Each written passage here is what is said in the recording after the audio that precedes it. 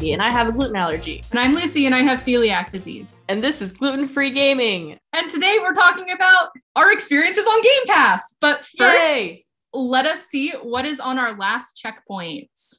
What have you been doing, Lise? Sleeping a lot because like school starts for me literally tomorrow, my last semester. I can't wait for this nightmare to be over. And I'm like stressed about it. So I've just been sleeping. Also, we got an air fryer and we gifted my sister a SodaStream for Christmas, but we've all been using it a lot because we all like sparkling water. So yeah, that's the latest and greatest, pretty much. Do you make like extra carbonated water now? Yeah, I mean, it has like 3 carbonation modes, but we just stick to the lowest one because there's not like a super noticeable difference. And we want to keep the cartridge for as long as possible. Fair. Yeah, that's fun. And you're starting school soon, so. Yep, and I'm dreading it daily. But anyways, how are you doing? I've been okay. I'm like semi-unemployed right now. And since I'm not in school, I'm like, I have a lot of free time on my hands, which is kind of why we're doing this episode. What are you talking about? We made 50 cents from the podcast. You're gainfully employed. 80 cents. 80 cents? You are a big baller now. What you complaining for? Yeah, I've applied for a couple jobs. And I have an interview tomorrow at Starbucks. It's like 20 minutes away. So that's not fun. It's like in a different town. Mm-hmm. But I would rather have a job than not. Yeah. Hopefully it's full time. Yeah. So I'm like semi-unemployed. I have an office job, but I only work like 8 to 10 hours a week there, which isn't enough to sustain my abundant lifestyle of eating food and taking care of my cat and living in an apartment. You know, the things that people do. Mm-hmm. So, yeah, hoping to get a job soon. I've also been crocheting a lot. I love that for you. Yeah, I think that might be my accomplishment though, or my achievement. Crochetedness. Cool. Yeah. Nice. Yeah. So that I think sums up checkpoint things. Anyways, how do we want to start this? Do we just want to like launch into it? Yeah, I think we can just dive in. We're going to talk about games on Game Pass that either we've played, we want to play, or that we don't want to play, but think you guys should play. And yeah, I'm excited because not all of these games are just Xbox games too, so other people can play them. But like, I'm excited because I just got an Xbox. I got a Series S. Because it was cheaper than the Series Xbox X. gang. And it's my first ever Xbox. I had like a PlayStation 2 for 20 minutes in 6th grade, maybe. So it's my first time, like, I don't know, having like a more gamery console besides just like my PC or my Switch. Yeah. Not that you can't be a gamer with those consoles because those are so valid. Literally, no, I know what you mean though. Because like I grew up with the Wii, right? And like a lot of people be like, oh, you're not a real gamer. Because like the Wii was like so like atypical for gaming consoles and also like literally so common. Like everybody and their cousin had a Wii. So like a lot of people are like, oh no, like Xbox 360 and like PS3 were like different. And like I get it. Like the kind of games that were on like Xbox and PlayStation consoles, like as opposed to like the Wii. Yeah. I mean, they tried to put Call of Duty on the Wii. Well, they did. Is it a good playable experience? Sometimes, but like, I mean, like not the target audience. I also think like the DS had some pretty powerful games, and the 3DS and the DSi, whatever, had pretty powerful games. And I think we talked about this recently, that it had the DS had a what am I trying to think of? What's the game? Oh, Grand Theft Auto. Oh yeah, and it had Black Ops on DS, I think. So like that's kind of insane that those were games that were just like on this tiny little handheld console. But also, like the Switch is such a powerful system too. Like a lot of stuff can be played on the Switch. Yeah, no, it's surprising to me, honestly, because a lot of people thought like hardware was going to be a huge limitation for the Switch, but the library of games on it's like amazing. But we're getting off topic. Anyways, no, Xbox Game Pass like really like gave me like a really good experience with like getting into Xbox games because I got my Xbox a little over a year ago. It's an Xbox One. I haven't gotten the Series X or S yet. It's still great. Like even with the new console having come out, like there's still like a ton of games, and there's still some new stuff being released for it, which is great. And I was like thinking about it, and I was like, damn, the list of games that I've played from like Game Pass is kind of long, but now that I'm thinking about it, it literally has been a year, so like it makes sense. And some of the games that I'm gonna mention, like I've played on other consoles, or I've played through like PC, or I bought the games or whatever, but like they're all on Game Pass, so like I feel like it's relevant. I agree. I think that like, yeah, I was scrolling through the list and I was like, oh, I played this on the Switch, or I played this on my computer or something. So it was kind of fun to like see like, oh, I could play this on the Xbox. I could like replay it in a different form. Like I'm thinking about playing Undertale via Xbox, since it's on. I know that's probably going to be one of your things. No, it's literally on the list. Yeah. Because I did play it on Xbox, even though the first time I played it was on Switch. And there's new content only if you're doing pacifist. But there's new content in Undertale whenever you play it on a different console. Yeah, which is cool. Yeah. I don't think I got any of the content on the Switch, even playing pacifist, because I just didn't know what I was doing. It's just, I think the main difference is there's the room in Sans and Papyrus's house changes depending on the console that you're playing it on. So for the Switch, there's a hidden boss, Mad Mew Mew, and you can trigger that boss fight even after you've completely finished the game, which is interesting. And for PS Vita, I think is one of the other ones that I've seen. There's a dog shrine, and you can donate. It's a pun. It's great. To the dog shrine, it's cool. That's so cute. And then, yeah, it's great. And then on Xbox, it's a lottery machine. I think it's like a little like slot machine, and I don't remember what it is on PS4. But anyways, Undertale facts. Okay, I think that we can just dive in. What is your first game? And so let's do played games and then want to play or recommended games. So what's Cool. the first game on your list that is a played game? I didn't do these in any order of like good to worst or anything like that. Just literally whatever popped into my head first. So first up on the list is Forza. I didn't separate it into 4 and 5 because I've barely played 5. But I just remember like vaguely liking racing games. And so I just was like, okay, well, Forza is like the racing game, so I'll pick it up. And I had a great time with it. I've streamed it a bunch. I don't play it a ton outside of streams just because I feel like it's really easy to just kind of like pop it on, not really think about it that much and talk to people. But I know that you tried Forza too. So what did you think? Did you have fun with it? I didn't love it. That's fair. I played Forza Horizon 5, Forza Roma. I made my name Count Driftula. It didn't make me let my my license plate be Leslie's, which was really lame. Does it like stop you, or was it the character? Yeah, it was like, this is a bad word, and I was like, that's rude. I put like 69 on mine, and it was like, this is fine. No, yeah, it wouldn't let me, so that was kind of mean. But that was like the first red flag. But no, I wasn't really. It felt too serious of a racing game. And I thought it was funny because it was like, driving like this in real life is a hazard. Yeah, I keep saying that. That was a warning at the beginning, and I saw it like every time I opened it. I was like, what is going on? But yeah, I played like... It's even funnier when you know that the majority of the people playing it are like under 15.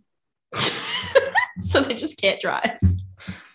Yeah, I also made my name Count Driftula, which like, if you know me and you know I'm obsessed with vampires, like that is... It makes sense. But I just didn't love the game. I feel kind of bad about it. Like I feel like I'm missing something with it. But I don't love drifting. Drifting is like my least favorite thing. If I drift on Mario Kart, I cry. Like I really don't like drifting. It makes me feel so out of control. And like I feel like I just can't get away from that in Forza 5. So I don't know. Oh yeah, it's literally like you have to drift. You'll just crash otherwise. But well, like the controls took me a while to get the hang of, and I feel like every time I take a break from the game, there's a new learning curve because I just forget. But yeah, and I think it's more fun if you're either like talking to somebody while you're doing it, like on my own. Like that's why I said like I don't play it a ton just on my own. I feel like with friends though, it's a good game. It's a really great game to play. Mm-hmm. Oh, here's a comment on the Xbox Series S, and I don't know if the X is like this too. It only comes with one controller, which I thought was really, I don't know what I was expecting. I haven't bought a new console in a long time, I guess. Yeah. Besides the Switch, which, you know, innately comes with controllers. Yeah. So I guess I like didn't really know what to expect, but it really just comes with one controller, which I thought was kind of interesting. I think most of like the big, like, you know, consoles come with just the one controller nowadays, like PS4, PS5, etc. I think only come with one controller. That's how my Xbox One came. I mean, like, I'm not complaining. No one is going to play with me. And a lot of the games that you play multiplayer on Xbox are like online. Yeah. So like that works. Yeah, no, I'm not like complaining about it at all. Like, I think it's fine. It's probably cheaper for them. And I understand that. And also, like, you know, again, I'm not playing with anyone. That's just another thing to keep track of that I'm never going to use, probably. Yeah. Mood. Yeah, and I was like, I got 2 extra wired controllers, and now I have like a third one because one of my buttons didn't work. This one has like programmable LEDs. It's not on right now, but it's cool. Anyways, the PowerA wired controllers are pretty sweet. I will say though, I love the texture of the controller so much. Yeah, the satiny, like, oh, I think all the new ones are.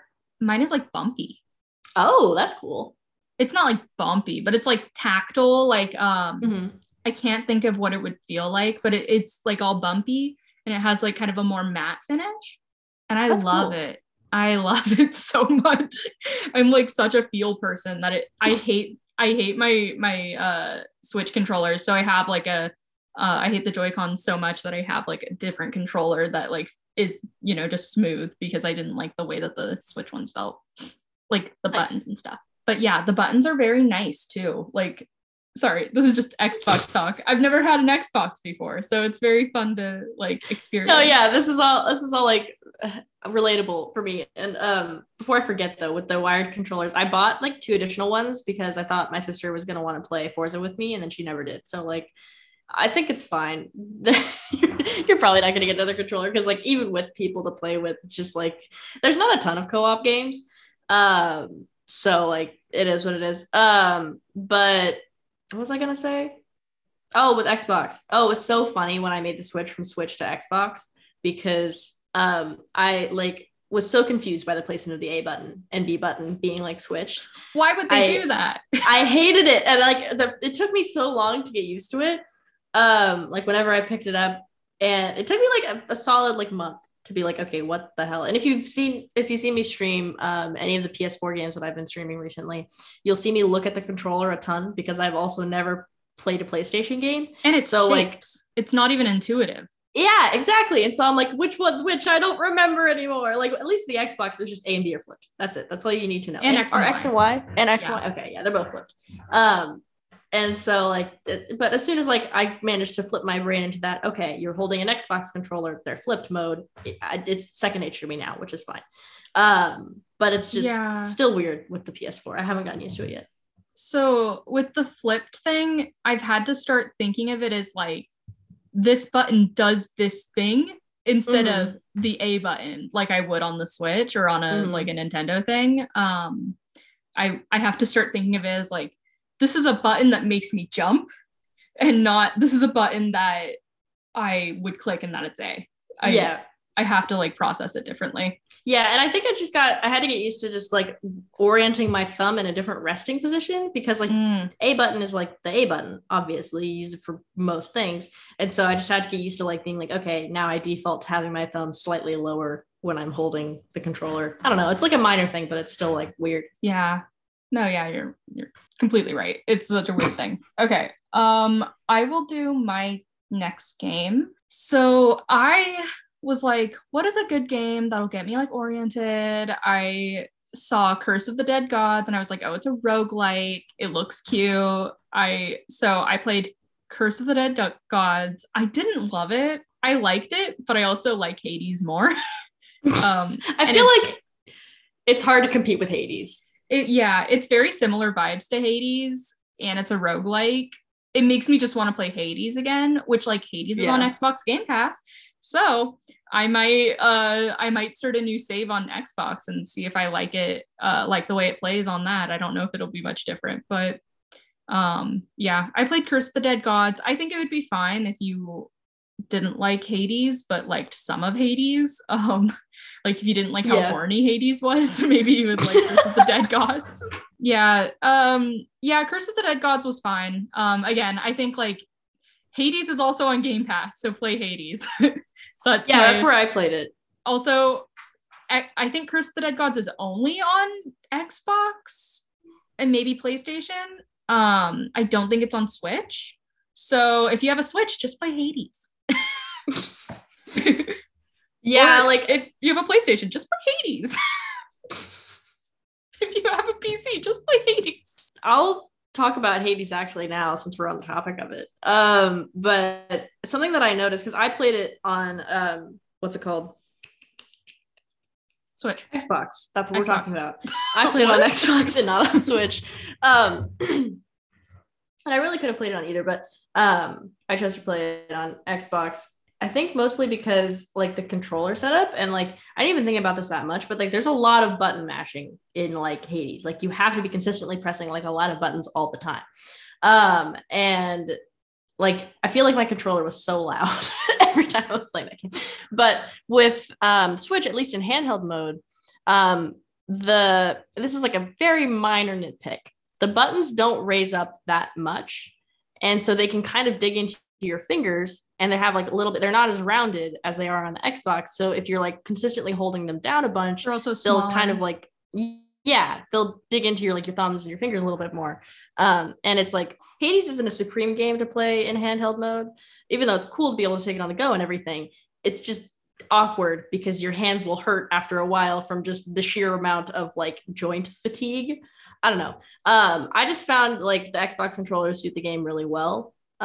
Just in terms of like button responsiveness and everything like that. Plus I think I would have rather played it on a big screen anyway, because the graphics are incredible. So yeah, I rarely play my Switch in handheld mode just because I have a nice controller that I can use when I hook it up to the TV, because it's a wired controller. I would rather play it on the TV if I can. I don't have a great TV, but it's better than my little screen. The only game I ever play on handheld is Soul and Slay the Spire. I was going to say Soul and Sanctuary. I never played that. Slay the Spire. Slay the Spire is on Game Pass. Slay the Spire is also on Game Pass. I was just going to say that. It's such a good game. It's a roguelike deck builder. And I think it's very fun. And I play it. I finally finished a round. Like because it's so hard. It is like, I talked to Josh about this too. And he was like, yeah, it took me forever. I had to watch YouTube videos on how to finish it. Like, it is a very hard game. But it's so rewarding to finish a run, and it was very cool. So yeah, play Slay the Spire. That's a fun, easy game to get into. It's a roguelike, right? Yes. Roguelike deck building. It was pretty nice to play handheld. But because you can like kind of just tap if you want to like see a stat instead of having to like find a way to scroll to it on the controller. But I think it's definitely like worth it if you want to play it on Game Pass or something. Also, it was nice to just like lay in bed and have it. Nice. Your turn. Me turn. Okay. This is just a quick one. It's again at the top of my list just because it was one of the ones that I thought of first. River City Girls. It's a cute game. It's also on Switch. It's a co-op side scroller beat 'em up. You play as like two high school girls who are supposed to be rescuing their boyfriends who have been kidnapped. It's like kind of anime style, but not really. It's more like 8-bit retro style kind of. But it's very cute. I didn't get through much of it before they took it off of Game Pass. I don't think they put it back on. I didn't see it. So yeah, so it's not currently on Game Pass, but it was cool while it lasted, and it's a cute game. It's on Switch as well. Cool. Yeah, I've heard about it, but I haven't played it. So I'm not a huge fan of like not fighting games, but you know, like it does have like more of a fighting style side scrolling. No, it's like it very much feels like an arcade beat 'em up in that reference, which is I think definitely what they were going for, which is it's cool if you like that kind of style of stuff. And the issue for me, and the reason I didn't get through much of the game, was that it really benefits from being played in co-op mode. I was trying to play it single player, and it is far more difficult. The difficulty doesn't really scale well.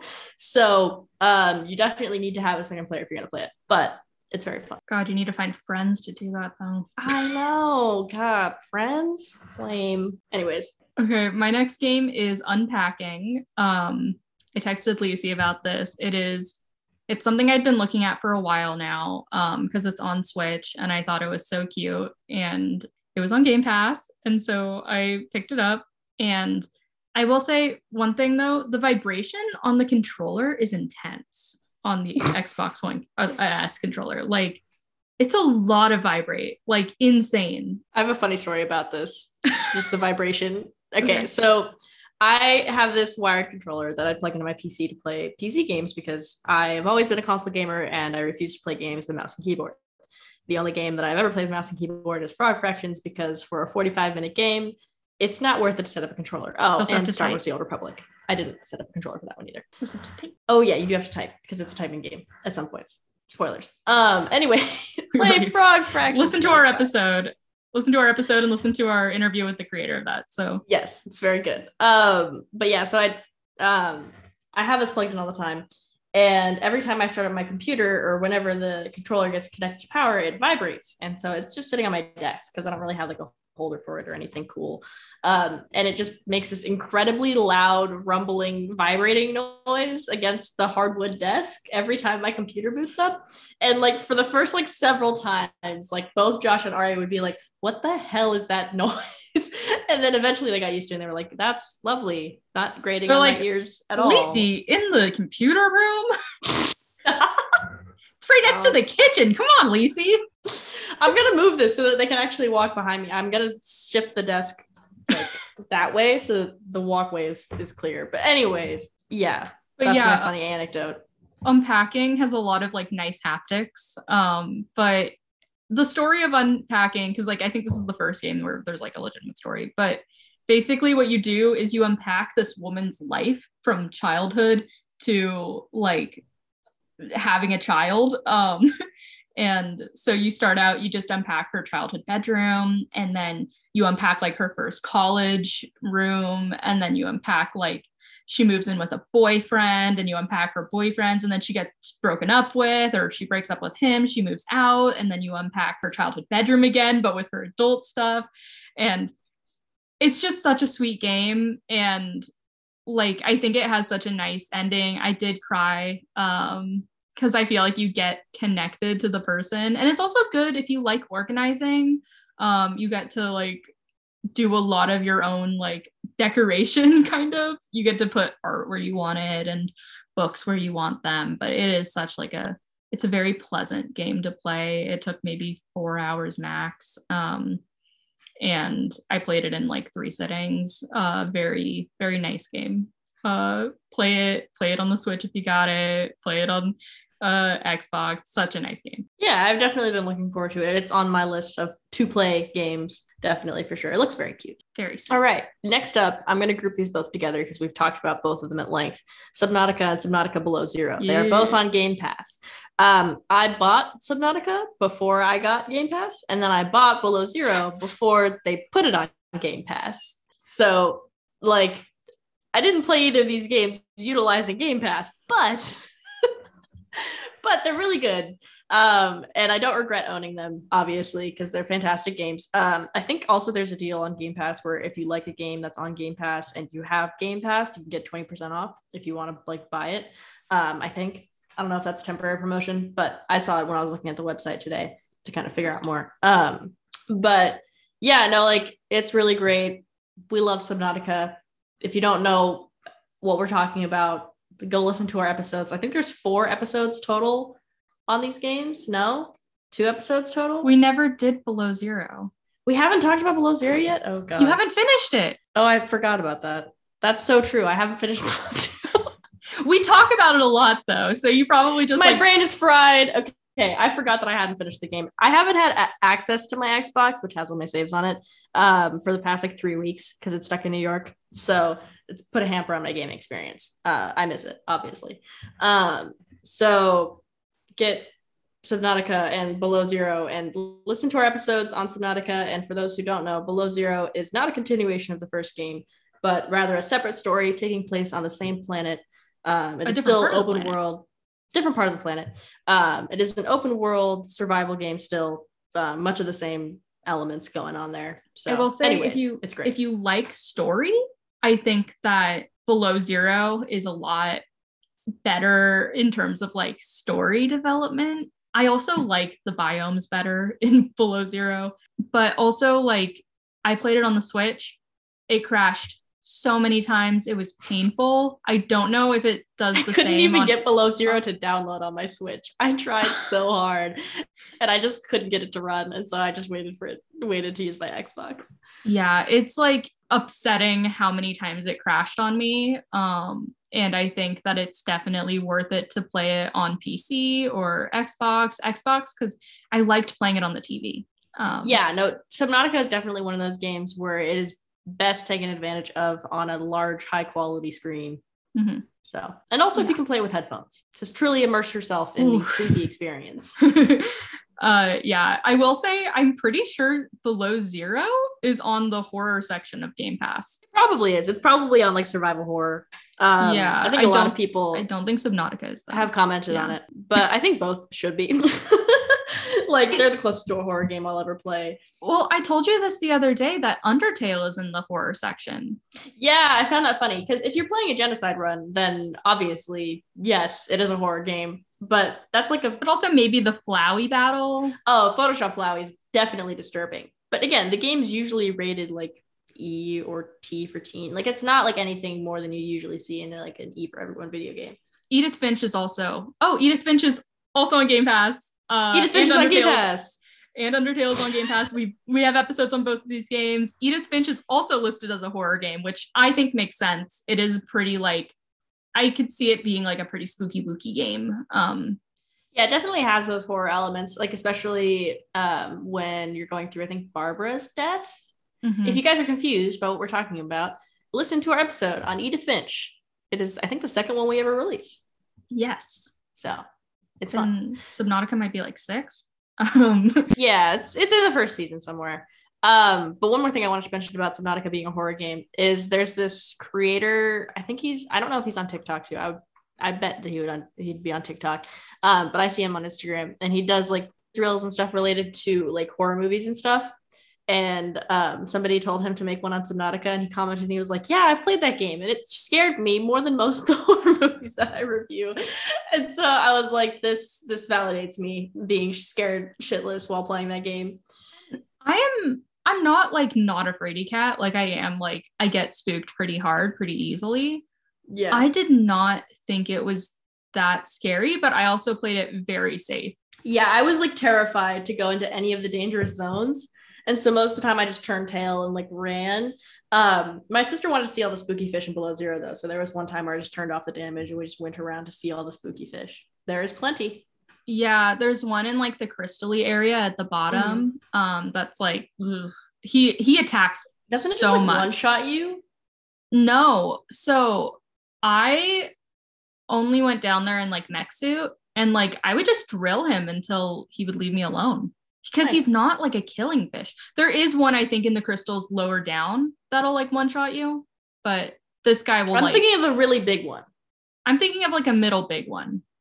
Okay. We'll talk about this later. About different ones. It's fine. We'll talk about this in the episode. Yeah. But yeah, I think that, I don't know. I think that I played Layers of Fear too. And that one scared me. There weren't a ton of jump scares, but the ones that were there were very freaky. And I think it also just like left me unsettled because it had a lot of like weird child shit. Not weird. No, don't like take it like that. It was weird stuff about like children being under like in the ship and like trying to like survive. And they're being like neglected and they're trying to hide from people. And it's like there's a Wizard of Oz part in it. Like I think the first one is a really good one to play if you don't like jump scares. The second one is not. There's also a way to play it where you can take damage. And I was like, I am not playing it that way. I just want to explore. Yeah. So yeah, I think like I just played Subnautica very safely, I think. So it wasn't as scary to me. And I just kind of like sunk That was my method, was just sinking to the bottom of every biome I went to and then like accepting death very flagrantly, I guess. I died so many times, man. It's a big mood. I think in the first Subnautica, I didn't die a ton because I was playing it so safe. And in Below Zero, I definitely would have died more often, but I've just been liberally using cheats, like just all the time. Like whenever I'm close to death, I just don't want to deal with the loading screen. So I just turn on cheats and I'm like, fuck it, I'll get out of this. It's for me, it's the game's version of easy mode. The developers left it in for a reason. I feel valid using it every once in a while. I'm not just gonna speed run the game with it, but like, you know? No, I think you're valid. I think that it is one of those things that's like, a lot of people are like, you're not really playing the game if you're playing it like this. And it's like, well, I'm experiencing the game the way I want to play it. And I bought it or something. I played the first one without cheats up until the very, very end because there was this one Ghost Leviathan that I think had my name written in like a little shrine dedicated to killing me like a serial killer. But yeah, and I think that it hindered my ability to explore more than anything because I was just so terrified of exploring certain biomes. I just never went into the dunes or the mountains. Like I barely touched the outskirts of the mountains trying to avoid all the reapers and everything like that. So I've definitely been less afraid of exploring when I know that, you know, I'll just turn on cheats if I'm about to die, you know? I think that's valid. If you don't think that's valid, don't comment. No hate allowed. Do not interact. Be nice to me. I am now Curtis Connor, and you have to be nice to me. It is the law. It's the law. My next game, I would also say this is kind of horror. Not horror, but I played Superliminal. You said I should play it. So I played it. I was texting Lacey about unpacking, and Lacey was like, oh, play Superliminal. Like, and so I played it. It's not the same vibe. I could see how that would be a different.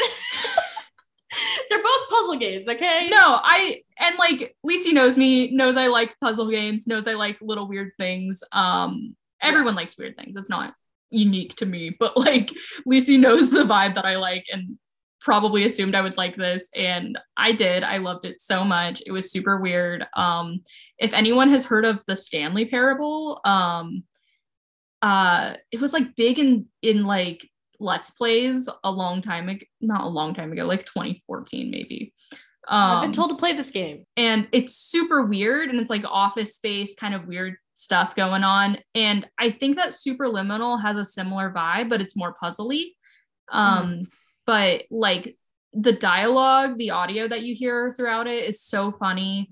You're basically like breaking a simulation, like a sleep therapy simulation, and the ending did make me cry because I thought it was just like, it was so specifically uplifting, and I think a lot of games try to be uplifting in a way that's kind of vague, and like, you know, you finish a game and it's like, see, you can do anything, you're a good person, which like good message, sure, but I think that this game is like, you did all of these puzzles and you still don't think you're good enough, okay, go off. And I thought that was like a nice ending, and I did cry, and I thought it was such a good game, and I think that people should play it. It's also on Switch. Again, it's one of those games that I was probably looking out for on Switch and then just played it on Xbox Game Pass. The overlap is insane. Yeah, and like the main thing with like Game Pass is that it's just an insane value. Like we'll talk about this more at the end, but like your first month is like $1, and that's how they get you, obviously. But even after the fact, I'm not mad about paying $15 a month. I have Ultimate, which gets you both PC and like regular, and also gets you like online stuff, which is nice. Honestly, it's a fantastic value. So like, I don't play online, so I think after my first month, I'm gonna switch to the $10 that's fair, yeah, thing, just because I think that makes more sense for like the way that I play. I don't think I'll be using the PC one as much, or like enough to justify it. I don't know. Yeah, it's really mainly supported on Windows, and I have Windows on my Mac, but again, right, I do have a Mac for the Nancy Drew games. I did download the Windows boot camp for Nancy Drew, and it was 100% worth it. And I still use it if I play, like, whenever we played like Among Us or something, I would use it. So worth it. Oh, Among Us is on Game Pass. Among Us is also on Game Pass. Among Us is on Game Pass. There's a lot of games on Game Pass. There is a ton of games on Game Pass. And I looked through the whole list earlier when I was making this list, and there's just so many, like even ones that like I may not mention that like other people would be into. Like there's just a ton of like just really big games on there. Some of them are already free to play, but like it's just great to have like all of them kind of in this one place. I will say I was debating whether I would get a PlayStation or an Xbox, and the deciding factor for me was Game Pass, because I think that it makes it, I say what you will about Xbox versus PlayStation, whatever. I sold out because I think it makes it more worth my money, because I'm a broke person and I just need like to play games, and I think it makes it so much more worth it. Yeah, and honestly, like this is gonna sound a little harsh, but I think Game Pass is a huge factor as to why Xbox One and Xbox Series X haven't been hacked, because both PS4 and PS5 are mostly hackable, which means people can pirate games on them very easily. And in order to accomplish that with a console that's trying very hard to make it so that you can't do that, like you have to have a very dedicated community behind that. And Xbox, I think at one point had a developer mode where people could emulate older games and stuff, and they have a lot of older games on Game Pass as well, a bunch of 360 games going all the way back to I think the original Doom. Yeah, they have like all the Dooms. Yeah, so they have just a ton of like and they have all of the Halo games. So they have like a Not good all selection of them. I think so, right? There's like 10 on there. There's a lot of older Halo games, but like obviously I think the 2 or 3 most recent ones aren't there. I thought Halo Infinite was on Game Pass. I don't think Halo Infinite is on Game Pass. I'm like you might have to look it up. Sure. I will say I'm probably wrong because I have no interest in Halo. So Halo Infinite available now with Game Pass. Yes, I'm pretty sure literally I'm like 99% sure all of the Halos are on Game Pass, because again, it's Microsoft Xbox product, so like they obviously it doesn't cost them a ton to include it on Game Pass, and they just profit. So I don't know. I don't think Doom is their IP, but I could be wrong. I don't think it's Microsoft. No, I don't think so.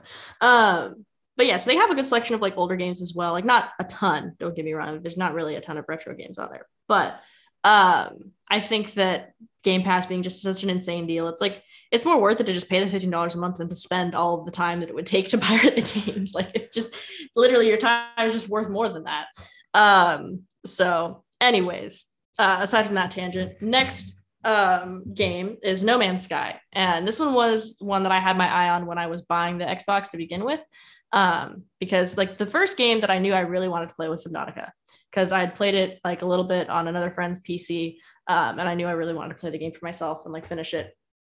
But I was also looking into other like space games and stuff like that, because that's like, you know, most of the stuff that I like is space related. And so No Man's Sky obviously came up, and when I got mine, it was in 2021. Well, it was the very, very end of 2020, and they'd released a bunch of updates and everything to make No Man's Sky better, because upon release, it was not a great game. It let down a lot of people. But I've had a fantastic experience playing it. I think I've sunk like 30 hours into the game, and I barely scratched the surface. There's just so much that you can do with it. The plot is like not super involved, but it's enough to kind of give you some direction, because the game is so expansive that it's like very hard to just kind of like Minecraft it without feeling a little bit lost. So it's a really great game. For those of you who aren't familiar with it, it's an open world survival space exploration game. And I say open world, but really it's just open universe, because there's a million planets and galaxies, and it's procedurally generated using AI. So there's technically no limit to the game. Players can just keep discovering new stuff as the game comes up with it, which is really cool. So it's very fun. It's a great time. You can have your little spaceship and you can kind of just do whatever. I haven't played it. XO1 I think is also in the same vibe, if we want to just lump it in here. It's another like it's I think it's a more aesthetically pleasing, I think, is like the supposedly like the draw to XO1 is like it's more aesthetic, but it's also like space, look around, all the stuff, vague story. So yeah, I haven't played the demo yet, because I'm just gonna play the full game on Game Pass. It is also on Game Pass. XO1 is on Game Pass. But yeah, I've seen some screenshots and everything, and it does look like a very beautiful game. I like that there's like a big emphasis in a lot of space games is like, wow, behold the stars, they're beautiful. And I'm like, yes, I love this is great. So it does add that kind of wondrous element, which is nice. Yeah. Okay, my next game is Myst, which I played. And I'm really sad that I didn't love it because it's definitely the type of game I would love. It's like really old though, right? It's a remaster of like this like it's old remaster game. of the 1993 or 4 version. But I even like looking at the pictures of the 1993 version, like I see like it was remastered. It's gorgeous. Like it's very beautiful setting. I think that all of the different areas that you can go into are very detailed and very pretty. And I think that, you know, it's good. It was fine. I think that it's good. Like if you like point and click esque mystery games, and it's not like point and click as in you move and point and click, but it is like a point and click. Yeah, lots of puzzles, but I also like did not care about the story. The audio for any of the story lines that were being crossed was so bad that I couldn't hear it. And so I had no idea what was going on, and I ended up getting the bad ending because of that, which I'm fine with, and I'm not going back to get the good ending. Incredible. Yeah, it was also just kind of tedious. You have to have like relative pitch and sound memory to play one of the levels, and I did not like that. Yeah, it wasn't my favorite. We were gonna play it for the podcast, but Lisi, please do not waste your time on that. You will not like it. If I didn't like it, you will not like it. I have it downloaded. I've been meaning to play it, but there was other things that I wanted to play more, so I guess I won't bother. Like if you're really interested, watch a playthrough. Like it was not worth my time. I mean, it was fine. I'm glad I played it. I'm glad I know I don't like it. I might like one of the sequels, or maybe if I played it on PC, I would like it more. But not the vibe. End story. Okay then. Ironically, my next game is also one that I didn't have a super great time with. But it's chronicled for everyone to see. So the next game is Genesis Noir, which I went into, I looked at it because the art style was really, really appealing. And it looked to me initially like a noir detective type thing set in space with time travel involved. And it's not. First of all, but I was like, oh, this sounds like really dope. And like the beginning of the game is like very like noir, like the aesthetic is really cool, and I really do very like, nice. Yeah, the music is nice. The character design is fun, but overall, I just found it to be a very disappointing experience. And it's not necessarily because it's a really bad game or anything. It's confusing. You definitely need to walk through. It's about 6 hours, so it's not like a long game. The plot was just not what I wanted it to be. I think if you advertise a noir game, it should be a noir game. And like, yes, the elements were there. You're trying to save your lady love from being shot, and she's a beautiful dame, as they all have. But as the further that I got into the game, the more I disliked it. So, anyways, take this as a cautionary tale. Don't bother with Genesis Noir. If you're interested, you can watch my playthrough. It's on my Twitch. But it turns into an acid trip.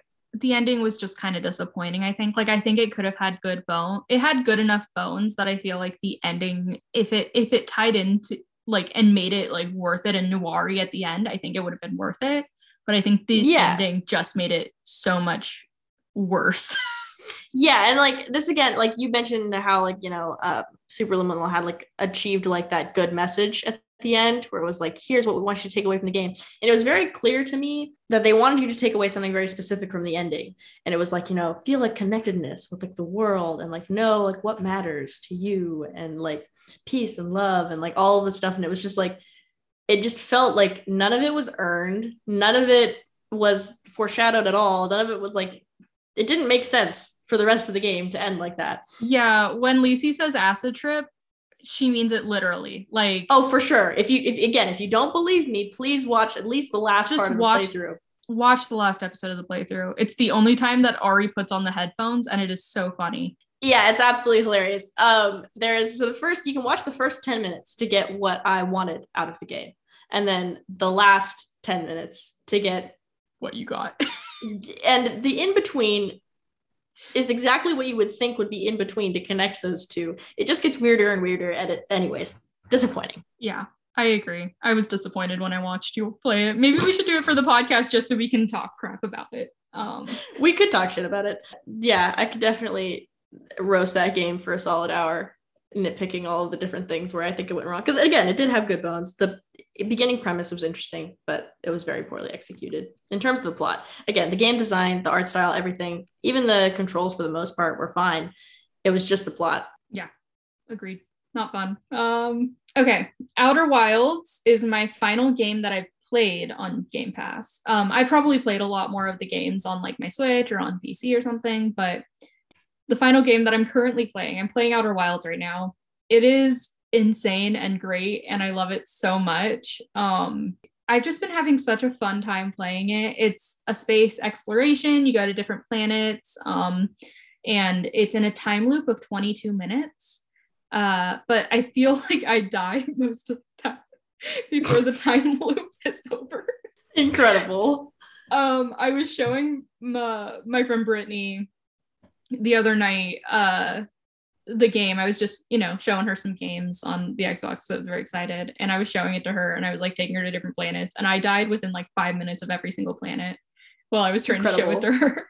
It is like, it's really fun, but you are on like the surface of a planet, so it's like really easy to not be on the planet anymore. But it is it's so fun. I have been having a really good time with it. You are like uncovering the mystery of what happened to the civilization that came before you. And I think that it's definitely worth a play. I think it's at like 15 hours to finish. It's gonna take me way longer than that. Again, I die so much, and I waste my loops on so many stupid things. I'm like, oh, I just wanted to look at this again, so then I waste my entire loop. So yeah, definitely worth a play. Or you could watch someone play it, I guess, too. Very fun. Yeah, and I'm definitely planning on playing that. That is on my to play list. I had it downloaded, and then they took it off Game Pass, and then now it's back on Game Pass, so I'm doing it. So next one that I have on my list, and I have a lot left, but I'll just kind of skim through them quickly, and then we can go to like honorable mentions and other games that we're looking forward to. So first one is Donut County. I actually played this on PC, not on Game Pass, but it's a very cute game. It takes like maybe 2 hours. I just played it in one sitting. It's also like $1 on Steam, so like if you don't have an Xbox, it's still a cute game to play. Basically, you're working with a raccoon that owns a donut shop, if I remember correctly. It's been like a year since I played, but it's very cute. You and your raccoon friend are trying to simultaneously save the world by destroying it and then by not destroying it. I can't really say much more than that. It's cute. It's simple. That's the whole game. Pretty much. But anyways, and then Elite Dangerous is on Game Pass. And it's a great game. I've only really done the tutorial so far. I will say that the experience is drastically improved by having a flight stick. So if you are using a controller, just know that will limit it. Is that a flying game? Is that like a campaign game? So it's a sandbox space MMO kind of thing, but you don't really have to do. Yeah, it's okay. It's not for everybody. You don't really have to do the MMO like stuff. Like you don't have to, like, you can just focus on exploration. However, the game is not super forgiving. It's not as difficult as Eve, which is another sandbox MMO space game, in terms of learning curve. But if you get like stranded without gas in the middle of space, there's really no way to recover from that unless another player helps you. So anyways, it's a beautiful game. It's a full simulation of all 400 billion star systems in the Milky Way. And it's really pretty. I've played it in VR a couple of times, which is a 10 out of 10 amazing experience. Highly recommend it. The game is at its peak when you have a flight stick and a VR headset, in my opinion.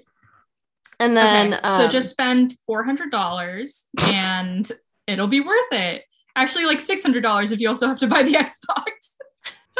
Again, you don't have to get the game. You don't have to play the game. I got it on Steam. I didn't get it on Game Pass. I'm joking. But I'm joking. I know. This is definitely a game that people will sink thousands of hours into. And it's been it came out like 10 years ago, and it's, been supported with updates and everything and DLC and all that kind of stuff. So it's definitely worth it if you're into that type of thing, but it's not for everybody. So watch a YouTube video first. MechWarrior 5, I've played a little bit of. I'm not very good at it, but it's fun. If you like the MechWarrior games, MechWarrior 5 is fun. If you're not familiar with the MechWarrior games, basically you are in a gigantic mech suit, which is like Iron Man but bigger and more intense, and you're fighting other people in mech suits or tanks or whatever.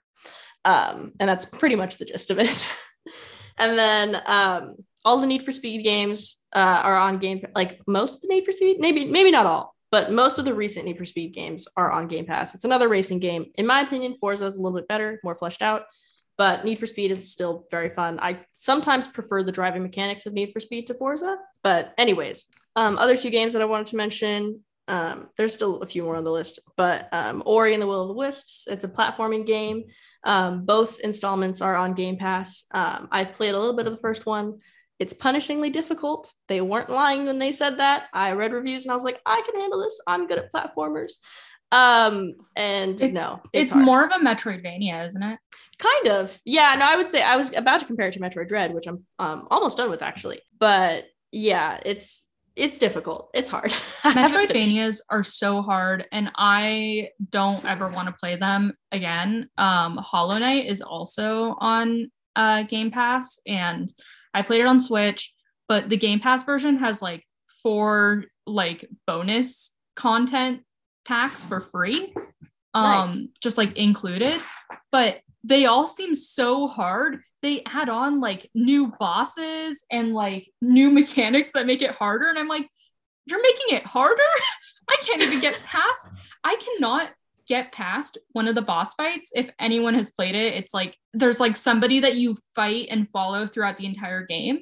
And I am on my second fight with her and I will never win. I am like convinced that I will never win it. But if you want to play another punishingly difficult game, Hollow Knight is also on Xbox Game Pass. We love punishingly difficult Metroidvania platformers. Yay! I think Metroid Dread, like, I really like Metroid Dread, and I want to take this aside to say that the difficulty scale is a little bit annoying at the end of the game, and I'm getting very close to the end of the game, so I'm like fine with that. Like I probably have only a couple more hours left, and like it's like a 20-hour game. But like for the most part, at the beginning, I felt like the difficulty was fine. Like, yeah, I died like 5 to 10 times per boss, but like I also was making noticeable progress and learning their strategies and everything as I was going through. So I was like, it felt like it was good. But now it's getting kind of to the point of difficulty for difficulty's sake, which a lot of Metroidvanias do that. So like I get it. And again, this is Metroid, so but no, it's still really well done. But anyways, Overcooked 2 is also on Game Pass. If you're not familiar with Overcooked 2, it's a great party game. You have to work together to cook different dishes in different levels, and it's very fun. Spiritfarer is also on Game Pass. We've mentioned it, I think, a couple of times. It's a very sweet, cute story game where you're helping spirits in the afterlife. Very cute, calming experience. I played it a little bit on Switch. I haven't finished the game yet. It's something that I come back to when I get frustrated with games like Metroid. It's got a lot of different game mechanics. It's got like organization and also like, bouncing around and interactions. It's very sweet. I was going to say Unsighted is also on Xbox Game Pass. Yes, Unsighted is on Game Pass. I talk about Unsighted all the time because I freaking love that game so much. Play it on Game Pass. Play it on Switch. Play it anywhere. This podcast is just, it's on Game Pass. Play it. I know that we keep saying it, but we have to. It's just funny. Yeah, it's very funny. Anyways, last games that I think we mentioned Edith Finch briefly, but did we talk about Edith Finch? Am I just we talked about Edith Finch. Okay, never mind. Edith Finch is on Game Pass. Play it. Unravel 2 is another game that I played a little bit on Switch. I think I'm like halfway through it. It's a puzzle game. Again, co-op, strictly co-op. You have to have another player play it. There is a first Unravel that's also on Game Pass that is single player, which I haven't played yet. But it's cute. You play as like these little balls of yarn, kind of trying to get through this world, and you're learning more about these like people along the way, and you kind of discover their story, and it's cute. All right, that's all the games that I have played or have experience with on Game Pass. So I will also say some of the like Game of the Year games from the awards are on Game Pass. So 12 Minutes I think is on Game Pass. I've heard that's really bad because it's like a lot of just like really, it's like a spousal abuse simulator. Was it like, what was that one that went viral so many years ago? And it was like that shitty one on PC. It was like like you're their neighbor and you come in and then they like kill each other or something. I have no It was idea what like you're talking about. similar quality to like Stanley Parable. I'm gonna look it up. I have no idea what you're talking about. But yeah, 12 minutes is supposed to, it's like, it's what is it? Live action motion action video, live motion video, LMV. I don't know what it is. But it's like real people in it, but that's on Game Pass. And then It Takes Two is also on Game Pass, which was in the Game Awards. There's a lot of Game Award games that are on Game Pass. So if you're interested in that, go for it. Yeah, I couldn't find that game that I was talking about, but it's fine. But yeah, Darkest Dungeon is another one that I wanted to mention that I probably won't play because I can't handle games that are that spooky, but I've known many people who have really liked the game, enjoyed it. It's really well made, very like, challenging, but also rewarding. And you get very connected to your characters and your party and everything. You're exploring, I think, a portal to hell, if I remember correctly, that you discover in somebody's backyard. You said Darkest Dungeon? Is it a dungeon crawler? Yes, but you have like a party of people, and those characters can permanently die or like get permanent debuffs or boosts. So it's like kind of an RPG. I want to play that. It's really cool. Play it. I think you would like it. I think you would like it. It's too spooky for me, so I can't. But I've heard only good things. Goat Simulator is a hilarious time. If you haven't played Goat Simulator or seen somebody play Goat Simulator, it's very funny. You'll laugh your ass off, and at least watch somebody play Goat Simulator. Like, I think Dunkey did a review of it, and it's hilarious. So, anyways, I know PewDiePie's probably played it. One of the games I really want to play is The Forgotten City, which I think is the next game I'm going to be playing. It's sort of roguelike-y, time loopy, but like every loop you like talk to a guy and he does everything that you had to do. But it's basically a lot of morality stuff in the game, and it's like a lot of philosophy, and it sounds really interesting. I listened to the podcast is called like Small Beans, and I listened to that podcast and they talked all about it, and I was like, oh, this sounds so good, and it sounds so like thought-provoking and interesting. So cool. Forgotten City is one of the games I want to play, and I didn't know it was on Game Pass until I was looking the other day. So yeah, and the other thing that I want to mention about some of these games is a lot of them have trailers on Game Pass, which I really like. That Game Pass like is really easy to navigate in that aspect, and so it's very easy to find like games that you want to play. Also, cloud gaming is like in beta version right now, but I've played a couple things using cloud gaming just to like try it out. Like I played Townscaper on cloud gaming because I didn't want to wait for it to download, and I just wanted to like listen to my audiobook and do nothing. So I played Townscaper. It's the most basic game ever. Like, yeah, cloud gaming. Apparently, I haven't played it on like a bigger game, but it runs for some of the games, and it's like super accessible. Yeah, I haven't tried it because I was worried about lag, but that's good to know. Other ones that I will play soon. Flight Simulator 2020 is on Game Pass. I want to play it so bad. I can't run it on my Xbox One, but since I have PC Game Pass, I'm going to set it up as soon as I update my Windows 7 computer to Windows 10. I have... we were talking about wanting to play Firewatch for the pod. Yes, I think. I have that on my list as well. I also really want to play Celeste, and I don't remember seeing it when I was looking through. It was on Game Pass. Okay. I had it downloaded, and then I just was playing like Subnautica or something, and I never got around to it, and they took it off Game Pass. It's on Switch as well, though. Well, whenever it gets back on Game Pass, or if I want to play it on Switch, that's one of the games that I've been really wanting to play. I heard it's like super sweet, so that's one of them. It is, I've heard, extremely difficult, but the story is very rewarding. It's another platformer game for those who don't know.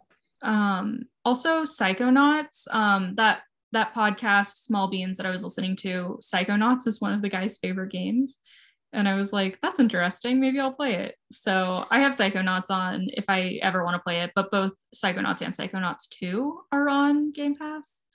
So. Yes, I remember seeing Psychonauts 2 specifically. I don't remember if I saw the first one, but I know I think they might have just re-added the first one or something, because I didn't see it until like later. Sorry, keep going. Yeah, I know that Jim Stormdancer, developer of Frog Fractions, also mentioned Psychonauts 2 when we interviewed him as a game that he had played recently and enjoyed. So take it from the Frog Fractions man himself. The Frog Man himself. I think we've already mentioned It Takes Two. It's very cute co-op game that I'm looking forward to playing. Everspace 2 is also going to be released on Game Pass. There's a demo version I think already out, or like a pre-release thing already out on PC Game Pass. And so I have a lot of people telling me to play Everspace 2 when it comes out. A lot of people have high hopes for it. Again, we reviewed the first game. Neither of us ever completely finished the first game, but we came nail-bitingly close. And we didn't love it. Listen to our episode. No, we didn't like it at all. Please listen to us roast it. 3, we did not love. No.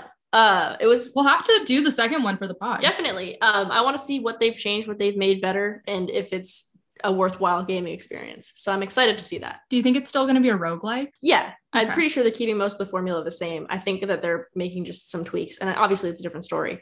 Hopefully they're fixing the things that everybody complained about with the first game. And that's the main focus. Because again, I think the main issue and the reason that we stuck with it for so long and tried to finish it was because there was a lot of good things about it.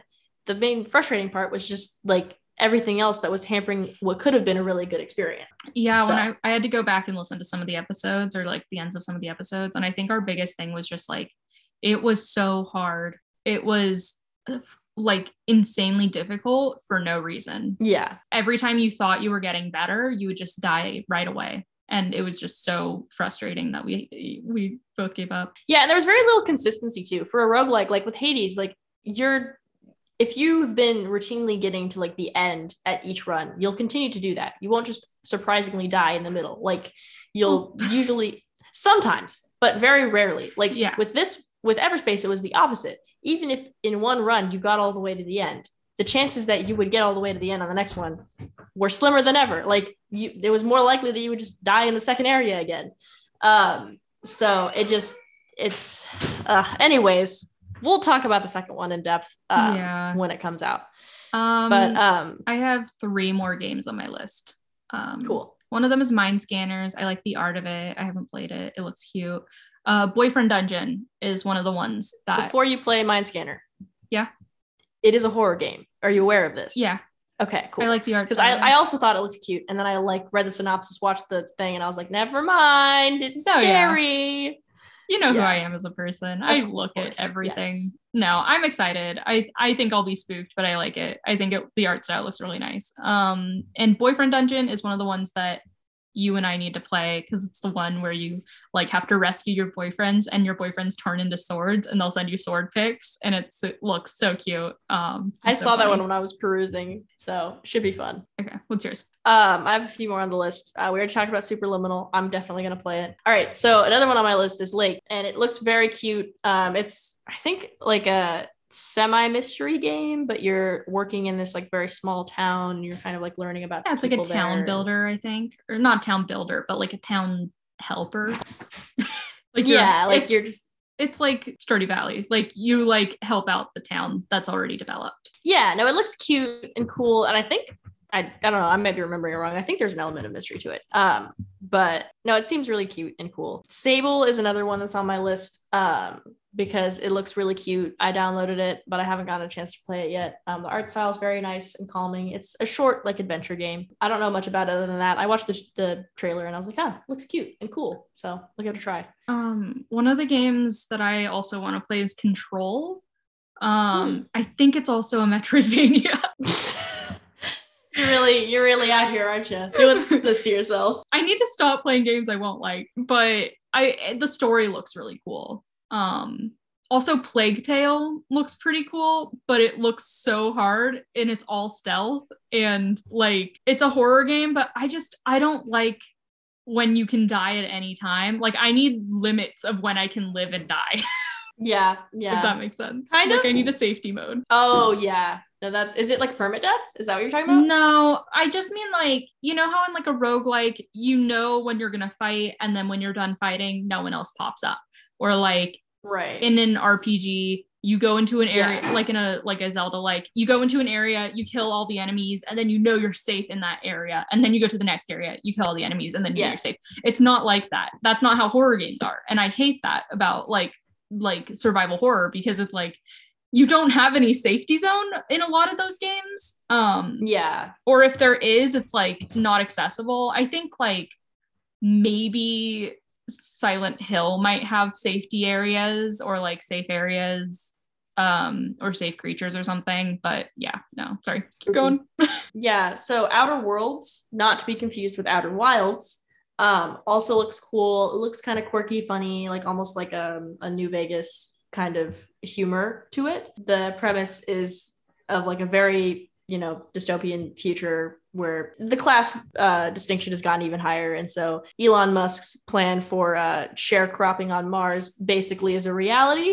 And so you can get like recruited to work in like highly dangerous places in space, and you're just trying to survive on these like barely colonized planets while you're getting paid nothing.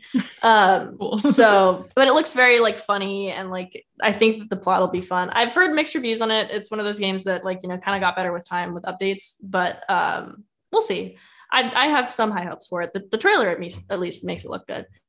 Astroneer, I think, is the last one on my list. But oh no, there's one more. But Astroneer is super cute. It's like a kind of Minecraft-y space game. Oh, I want to play Minecraft. I've never played Minecraft before.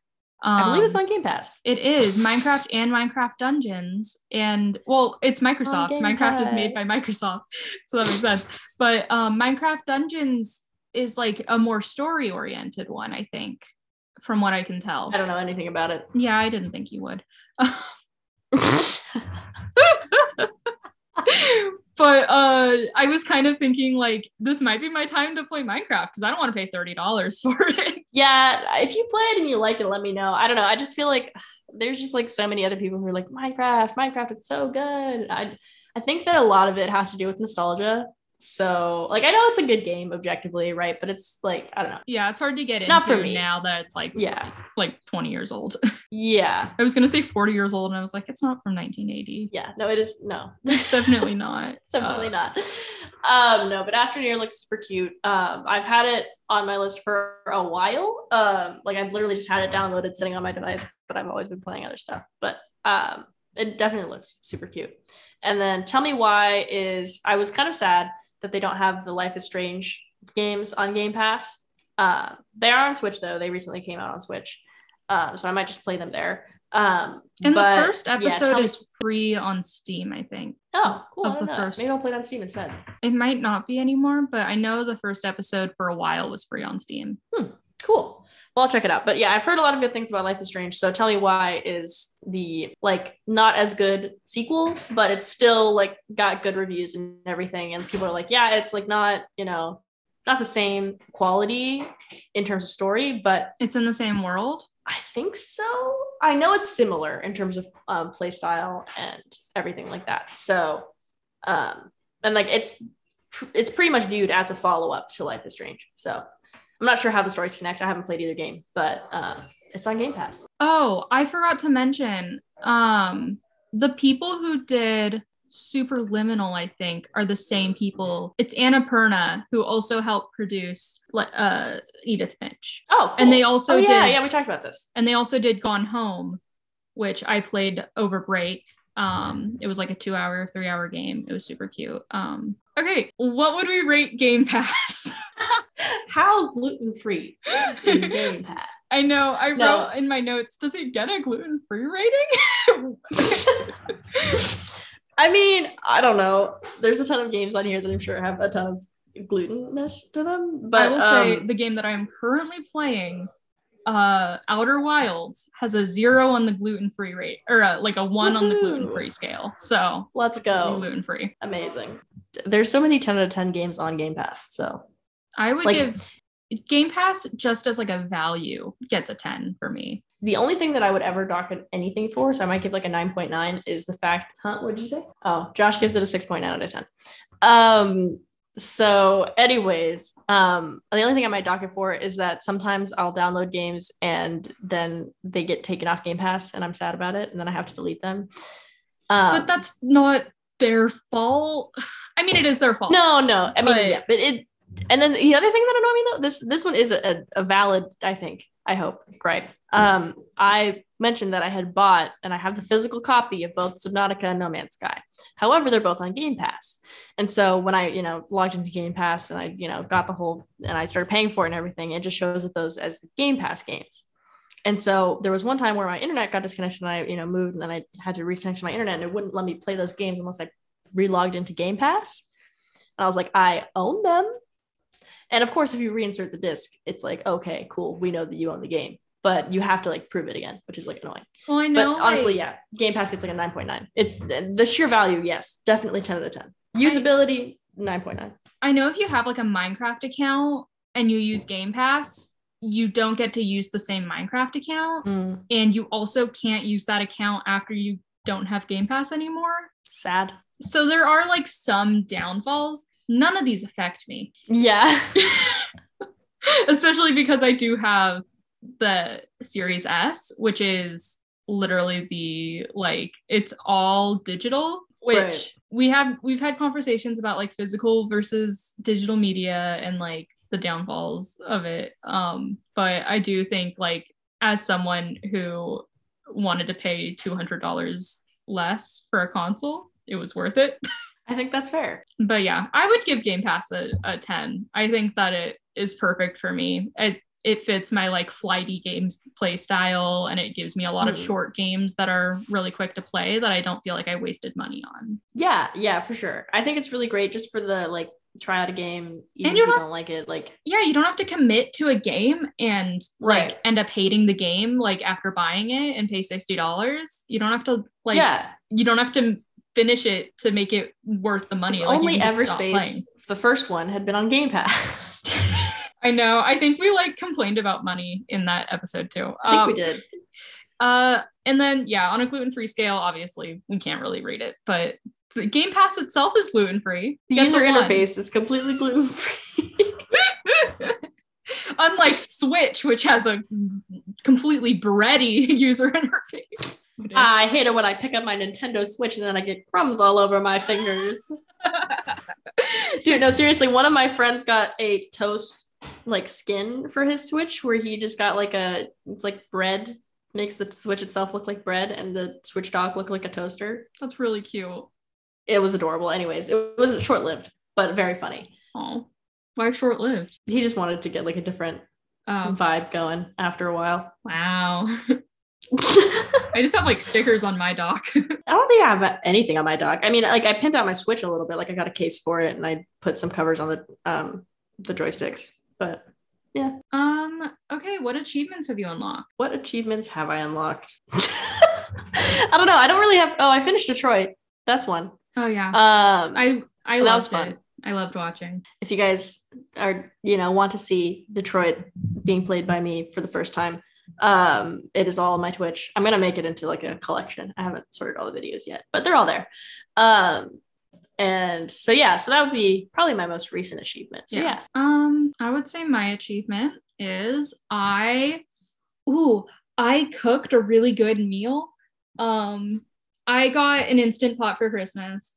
Bougie. Nice. And I also got an Instant Pot cookbook for Christmas because my family likes to stay to a theme.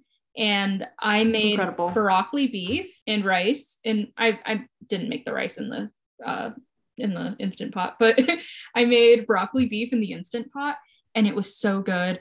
I've never made broccoli beef because it's kind of hard. But it was so good. And I was like, wow, I'm a chef. I am a chef. The Instant Pot is great. We use ours all the time. I think we got it when my sister moved in because she was like, hey, it's on sale on like Prime Day or whatever. And so we got it. And then now we have our air fryer and our kitchen is like full of cool appliances. We also have a rice cooker. Honestly, you would not really need an oven or a stove if you have a rice cooker, an Instant Pot, and an air fryer. There's really no need. You can cook cakes else. In an Instant Pot, like everything. Yeah, like literally just you can live off of anything. You can microwave. You can stick in an air fryer. Like it's true. No, yeah, definitely. Pretty cool. I enjoy having an Instant Pot and I feel pretty good about cooking something actually good. I'm proud. My best. I was yawning in the middle of that, but before that, my best meal was all season on broccoli. and garlic. So incredible. Yeah, I'm a chef basically now. Super talented. And I think that's everything. Let's do our plugs and then we can get out of here. Cool. Okay, follow our Instagram at Gluten Free Gaming Pod. Follow our Twitter at GF Gaming Pod. And email us glutenfreegamingpod@gmail.com. Support us on Patreon because video games are very expensive. And even though we talked about all the games we're playing on Game Pass, which isn't as expensive, we still play other games. And if you want us to give you content, please help us. I hate anything I just said. Video games are very expensive. Please support us on Patreon, patreon.com/glutenfreegaming. You can rate and review us on iTunes to get the word out about the pod. And you can also now rate us on Spotify. You can give us 5 stars or 1 star if you feel like Please don't give us 1 star. Please give us 5 stars. Please support us. And you made it all the way to the end of the episode. And then follow Lisi on Twitch at twitch.tv/Lisi_Galaxy and follow her at Lisi_Galaxy on Instagram. Woohoo! And I think that's everything. Unless you have something else to plug. I don't have anything else to plug. That's all the plugs. Cool. Okay, bye guys. All right, bye.